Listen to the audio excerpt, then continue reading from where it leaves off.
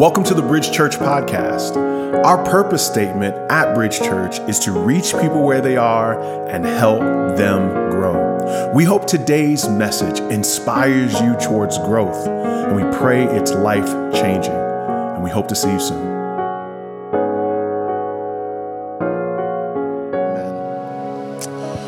Well, it is good to be back here at the church, and it's good to be back with my family. Amen, amen, amen.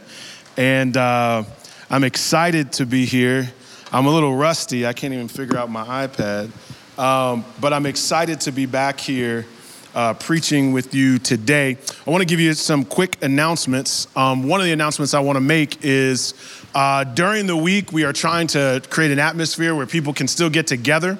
And so if you want to be a part of like this Tuesday, we have a thing called Summer Socials, and we'll do some poetry, and we're going to be doing some music, and that's going to be happening this Tuesday.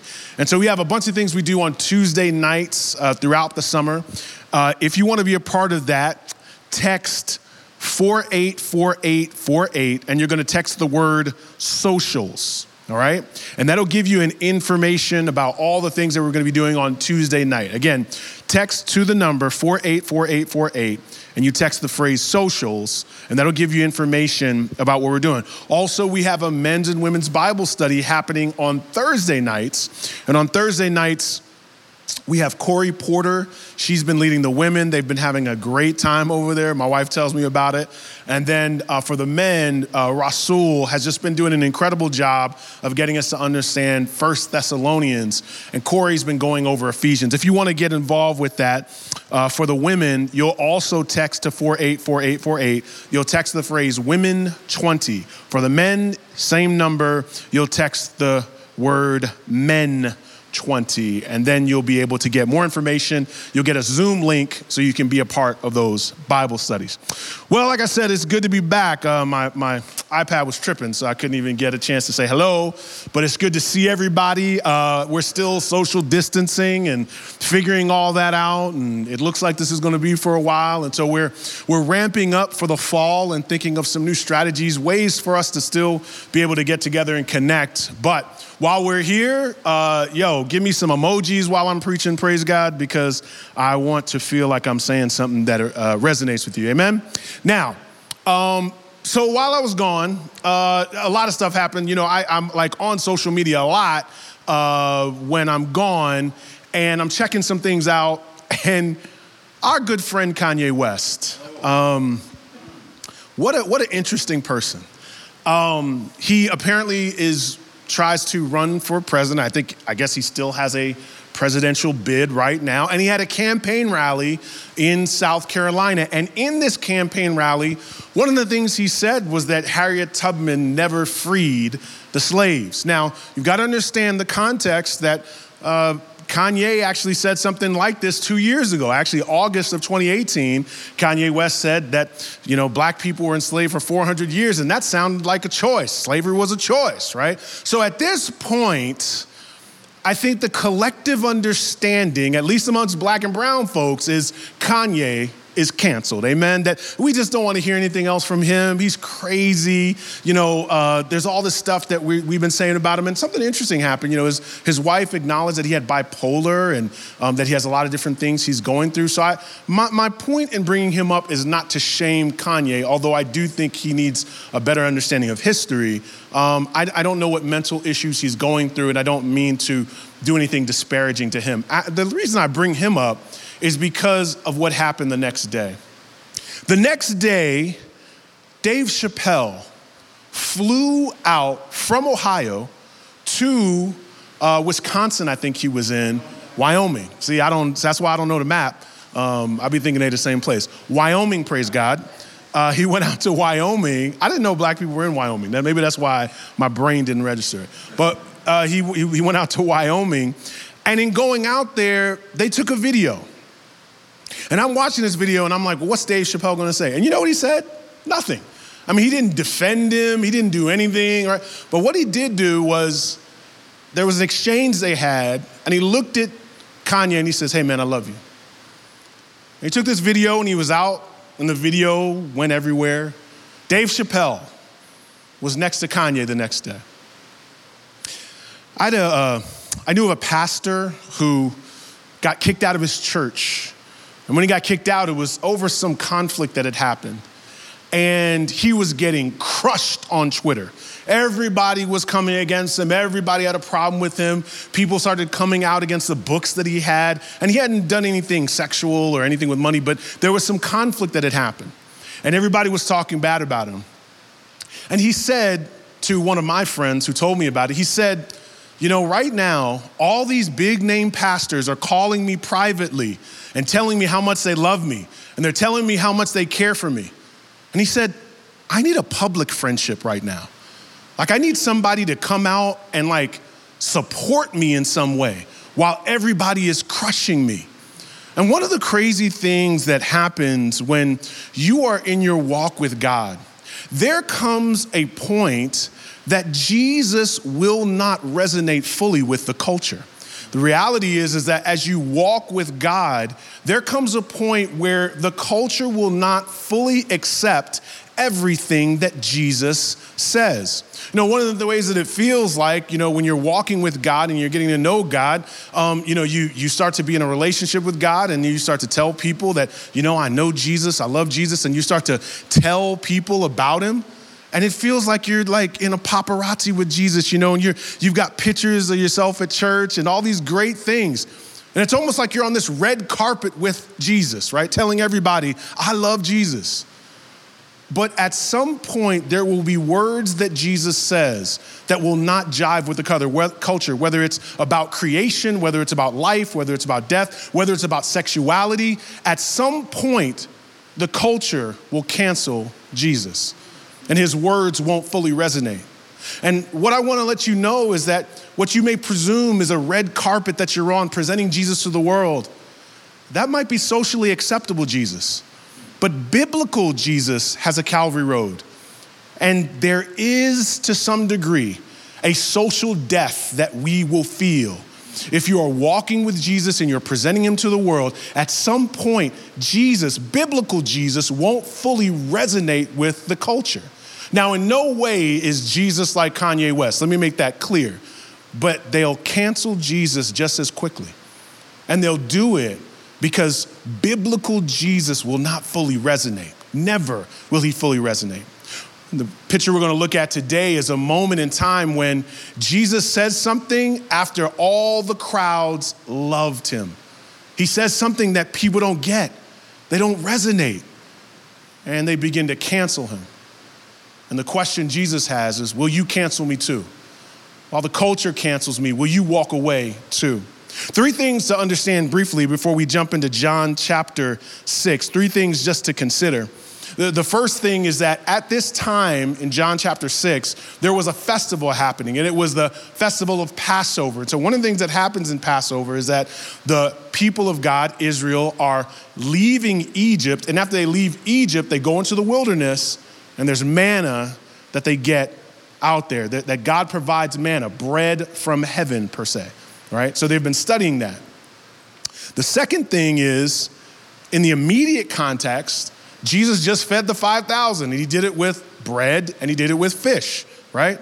And so they're receiving this food. They just received this food. So they're literally beginning to search for Jesus again because of the fish and the loaves and that miracle you did. And the third thing you have to understand is that, and this is going to blow your mind, but there were people at that time who loved speakers and teachers just for entertainment with no intention of life change. I know that blows your mind, but that actually would happen back then. So listen, the crowds are searching for Jesus because he's amazing with his words. He provides food. And man, there's something, I think he's connected to God in some way. Maybe he's like Moses. So they're searching for Jesus. So if you capture that idea, go to John chapter 6, verses 26 to 27. In John chapter 6, it says, Jesus answered them, truly, truly, I say to you, you're seeking me, not because you saw signs, but because you ate your fill of the loaves. Do not labor for the food that perishes, but for the food that endures to eternal life. You know what I love about Jesus? Jesus walks in his authority as the Son of God. But one of the things that he does uniquely here is he says, truly, truly. Whenever Jesus says truly, truly, he's about to drop a bomb. You just get ready. Like he said truly. That's a double truly, so you get ready. And what Jesus is doing there is oftentimes a communicator or a prophet would have said, thus saith the Lord. Or they would have said, according to the scriptures. But what Jesus does is he says, truly, truly, I. So he's pointing to his authority when he says this. And in essence, what he says in verse 27 is, don't labor for the food that perishes. Stop working so hard for temporal, physical things. Rather, focus your life on the eternal things. Now, what you have to understand that these are poor people. I mean, of course they're going to look for food. Of course they're going to scurry around and try to figure out what's next. And the thing that you have to understand is that what Jesus is not saying here is don't seek a physical blessing from God. We all want physical blessings. We all want to make rent. We all want to do something great. We all want to make sure our health is good. It's not physical blessing. There's nothing wrong with physical blessing. And he's not rebuking them because of that. What he is saying, though, is focus on eternity more than you would ever physical blessing. The problem is, Tony Evans puts it this way, God isn't opposed to giving people food or blessing people with what they want. He's opposed, however, to people who simply want to use him simply want to use him, his blessing without him. In other words, they want the blessing and not him at all. And that's what people can feel at times, that it doesn't matter if I have Jesus at all as long as I feel the blessing from God. And so that's what he's trying to focus them on. I want you to want me, not just the blessings from me. So he goes on, and in this conversation, they then say to him, John 6, 28, 29, they say to him, what must we do to be doing the works of God? And Jesus answered them, this is the work of God. Now notice earlier in 27, he says, don't labor. So so he puts them in that mental framework of work. And so there he says, Jesus answered them because they asked the question, well, what is the work? What's the work of God? I mean, how do we attain this eternal life that you're talking about? And Jesus says, now you've got to pay attention to the way he says this. Jesus answers them in verse 29. This is the work of God, that you believe in him whom he has sent. I think that is such a very unique thing Jesus does there. They say, what do we have to do? What's the work that we have to do? And Jesus answers, he says, this is the work of what? God. He doesn't say this is the work that you have to do. He says this is the work of God. And he says the only thing that you need to do is to believe in his work. See, the reality is the eternal life he is speaking of is you trusting in Jesus. It is not your work, it's you trusting in his work, his finished work on the cross. Philippians chapter 2 puts it this way, for it is God who works in you both to will and to work for his good pleasure. The reality is what God is saying here is the mere fact that you have any trust in God, that you want God, is a work that he did in you. The fact that you have desires and affections for God, that was something he did. And so what actually happens is that God woos you and he breaks you and he changes you. Now, what can happen is God can do something for you and you can have appreciation. God can do something for you and you can actually give to the church. God can do something for you and you can actually serve within the church and you can serve other people. I'm not saying that if God does something, you won't respond. But what he is saying here is God causing you to trust him, because trusting in God is different than appreciating him for what he does. And the fact of the matter is he's saying trust. is injected in you. It's given to you, and that's how you're drawn to him. That should humble you tonight. It should humble you to the reality that anytime you felt like opening up your Bible, anytime you felt like praising God, anytime you said, I need to go to church, anytime you said, I'm gonna watch Facebook, anytime that happened, it wasn't because you mustered up some kind of religious energy. It's because the Spirit of the living God moved in you to do that thing, not because you felt like being religious today. It's because God is at work. So the work is from him, and you must believe. You must trust. It's a response that he woos, he does inside of you. The Bible goes on to say in John 6, so their response is like, oh man, what is this whole work and believe? So what do they bring up? Well, they bring up what they've been studying. They bring up the fact of the Passover, that there was actually bread from heaven. And they're like, well, you did the bread thing just a little bit ago, and we've been studying that. So what they say in John 6 is, our fathers, verse 31, our fathers ate the manna in the wilderness, as it is written, he gave them bread from heaven to eat. Now, Jesus will respond to this, and he's going to point to himself. He alludes to himself being this bread. And so in verse 34, they say to him, sir, why don't you give us this bread always? We'll just do it again. You know that thing you did a little bit ago? Bread came down. Well, bread, however you did the bread thing and the fish. Do that again. Just keep doing miracles. Just like we heard about. Like there was manna every day. Come on. And which, if we're being honest, that is a very human thing. To be able to know that someone that you know has power. You ever know somebody that like is rich, and then you go out to eat, and you like waiting for him to pay for the meal. You're like, we know you got it, right? Like, why don't you take care of it, right? Because if you've got it, why don't you do something? And the mere fact that God has all power, if you were standing there, you'd say the same thing. The thing you did just an hour ago, do that again. It's dinner time. Like you would do the same thing. He says, give us this bread always. We don't want to have to rely on physical and temporal dealings anymore. We want you to do it all. Give us this bread always. And something that maybe they missed in their studying of the Old Testament. But in Numbers chapter 11 that is referencing the wilderness, in Numbers 11, the people got tired of bread. They got tired of the manna. And they got so tired of the bread that they were like, remember when we were in Egypt and we had like fish and we had all those different kind of like, exotic foods? I'm tired of this bread. So basically they were like, let's go back to slavery when we had a better menu. And so what's happening there is they got tired of that miracle. And what God knows about us is there are not enough miracles to satisfy our hearts. There's not enough. Can we be honest just for a second? Just being honest, just reading the Bible just for itself.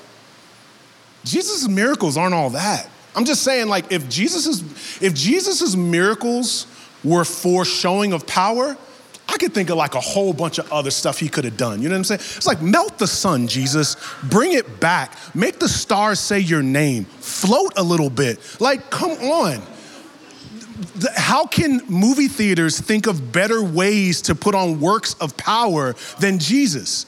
If miracles were just about showing off power, he could have made lions dance. He could have done all types of things. So Jesus was not trying to flex. That was never the purpose of miracles. If you look at the majority of miracles are Jesus healing the blind. He's empowering women. He's feeding people. These aren't great feats of power. They're actually restoring humanity. They're ending suffering.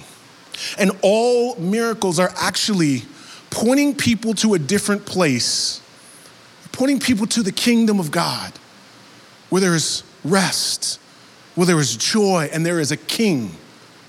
And is giving them a picture of having a life underneath the lordship of Jesus. where you won't have to study war, where you don't have to scurry around for bread.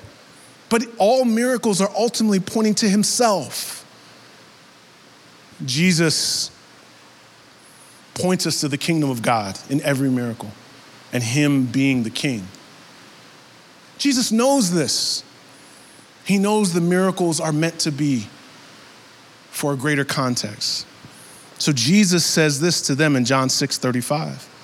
He says, I am the bread of life. Whoever comes to me shall not hunger, and whoever believes in me shall never thirst. It's like, guys, and you got to understand, if you go back and read this, they're having this whole exchange about bread. And finally, Jesus says, I'm the bread. I'm the bread of life. Now, one of the things that he says here, it's interesting the way that this is rendered. The Greek translation of I am is ego eimi. It's the translation of the Hebrew covenant name back in Exodus chapter 3 when Moses was talking to God and he asked, who should I say sends me? He says to him, I am who I am. That's what God says. So when they took that phrasing and translated it into Greek, that's the phrasing that Jesus says when he says, I am the bread. And Jesus is going to use that phrase all throughout John. He's going to say, I am the light of the world. I'm the gate for the sheep. I'm the good shepherd. I'm the resurrection of life. I am the way, the truth, and life. I am the true vine. And Jesus continues throughout the book of John to point to himself. And as people are looking for another miracle, Jesus is saying, I'm the miracle. I'm the thing that you're actually looking for. As they're looking for satisfaction and greater food, he's saying, I am the one that satisfies. It's me. And he's saying, in essence, I want you to be hungry for me. Notice, because of the way he phrases it, I am the bread of life. I want you to be dreaming and thinking and wanting me every day as you would a meal. It is in that moment that I know that the disciples must have said to themselves, man, bread of life. And if you read the text, what ends up happening is they take it literally, like, man, so bread. Like, remember when Nicodemus came to Jesus and was like, yo, what do I got to do, you know what I'm saying, to get on your team? And he's like, you got to be born again. He's like, so I got to go back. And remember, like, all he could do was think of a physical presentation of what Jesus was saying spiritually. So in the same way, when he says, I'm the bread of life, what they end up saying is, so we got to eat you. Is that what you're trying to say? But this is what Jesus does. Notice what he does in verse 53 of John 6. He says, so Jesus said to them, truly, truly, I say to you, unless you eat the flesh of the Son of Man and drink his blood, you have no life in you. Whoever feeds on my flesh and drinks my blood has eternal life, and I will raise him up on the last day. Verse 55, for my flesh is true food and my blood is true drink. Verse 58, this is the bread that came down from heaven, not as the fathers ate and died. Whoever feeds on this bread will live forever. Wow. Now, scholars go crazy over this, right? Because some people compare this to Christ kind of giving them a picture of redemption and that he would die on the cross. Some see this as the Lord's Supper, and that we take the bread and we eat it and we drink the blood symbolically. But can I just point to you one thing here? Jesus knew the crowd was confused, and he deepened their confusion. He was cool with it. Like, they were like, so what you're trying to say is we need to eat you. He was like, not only do you need to eat my flesh, but you're also gonna need to drink my blood. Like, he kind of went there.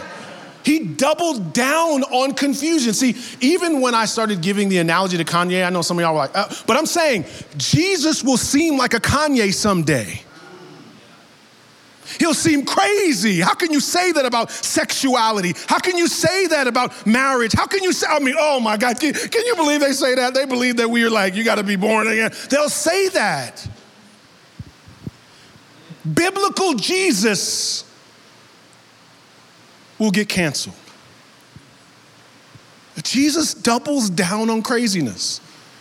Jesus doubles down on confusion. Because Jesus doesn't want them to love miracles and teaching more than him. I've had people go, man, you're great, but I need somebody teaching. Like I just need more Bible. I need it deeper. I need to be deeper. And I'm like, that's cool. Find better teaching.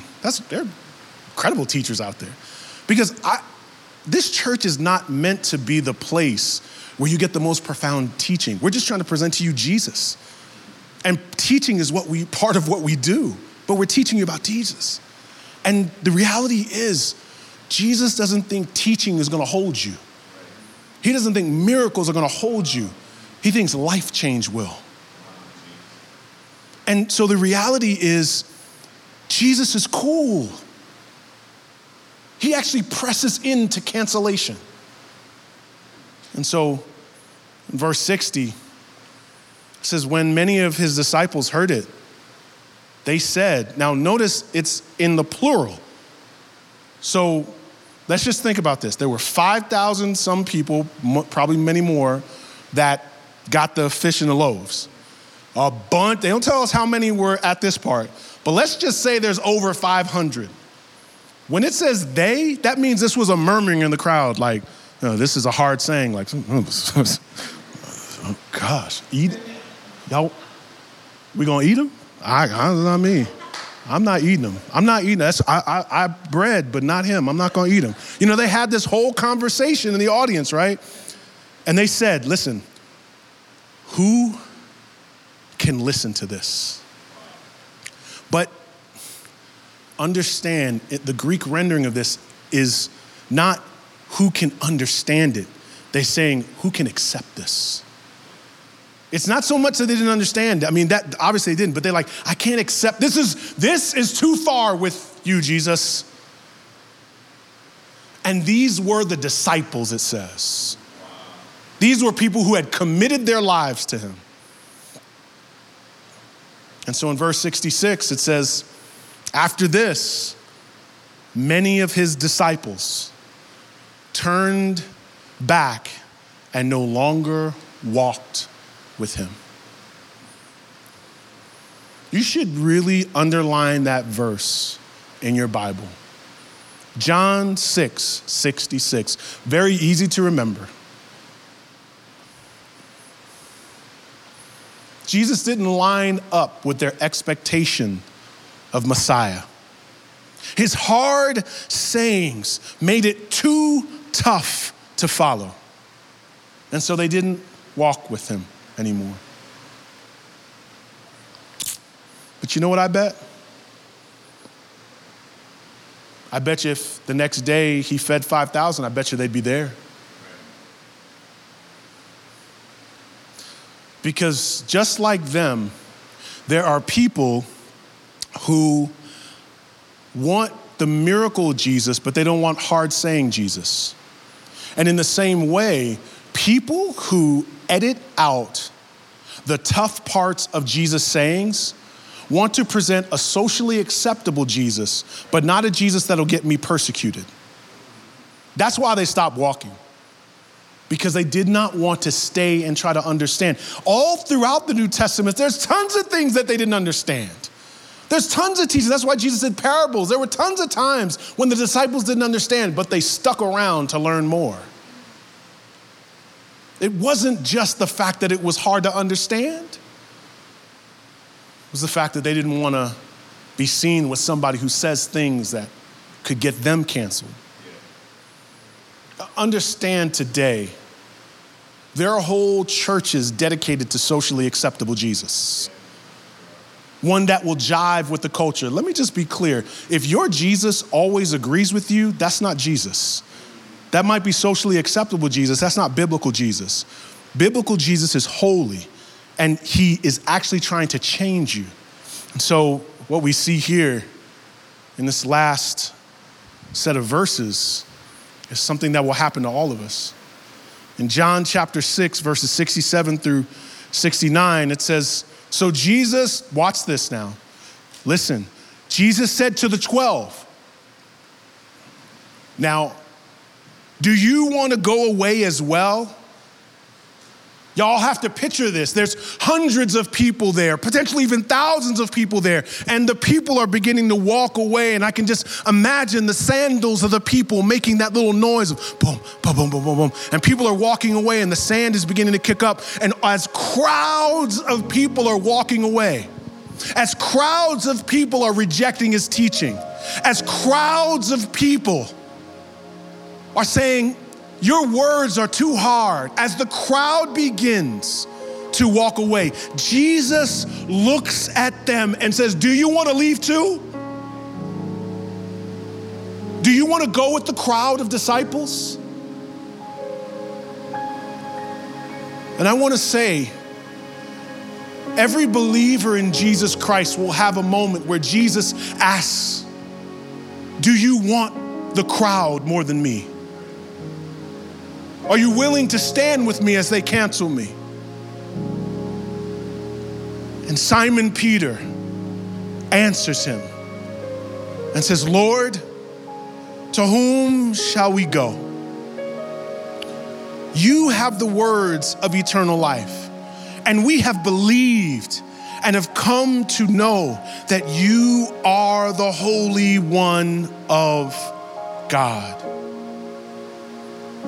And when he says words of life, the word in the Greek word there is rhema word, and what it in essence means is like a specific word. I can remember that day you called my name and it changed me. And only you have done that. And so because of that, I can't think of a better option, because notice what he says is, I'm not thinking about leaving. He says, I just can't think of a better place to go. Where else would I go? Who else would I be with? Who else speaks into my soul? And one day, you'll have a moment in your walk with God as the crowd walks away. And he'll look at you and he says, you too. And I pray that you answer, no. Only you have spoken into my life.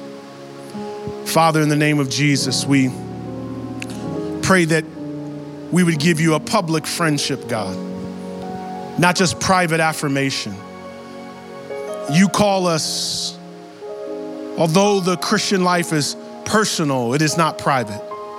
And so God, as the culture moves, we still move with the Christ. We ask this in the mighty name of Jesus, we pray. Amen. We hope today's message was encouraging for you. We'd also love to hear how God used this message to speak to you. We hear from people all across the country about what God is doing through our podcast, and we'd love to hear from you. You can email us at info@bridgechurchnyc.com. You can also find us on Facebook and Instagram. Our handle for both of those social media outlets is @bridgechurchnyc. Our website is bridgechurchnyc.com. If you're in the New York City area, we have services at 4 p.m. and 6 p.m. on Sundays at 98 Fifth Avenue in Brooklyn, New York, right next to the Barclays Center. We are praying for you, and we hope to see you soon.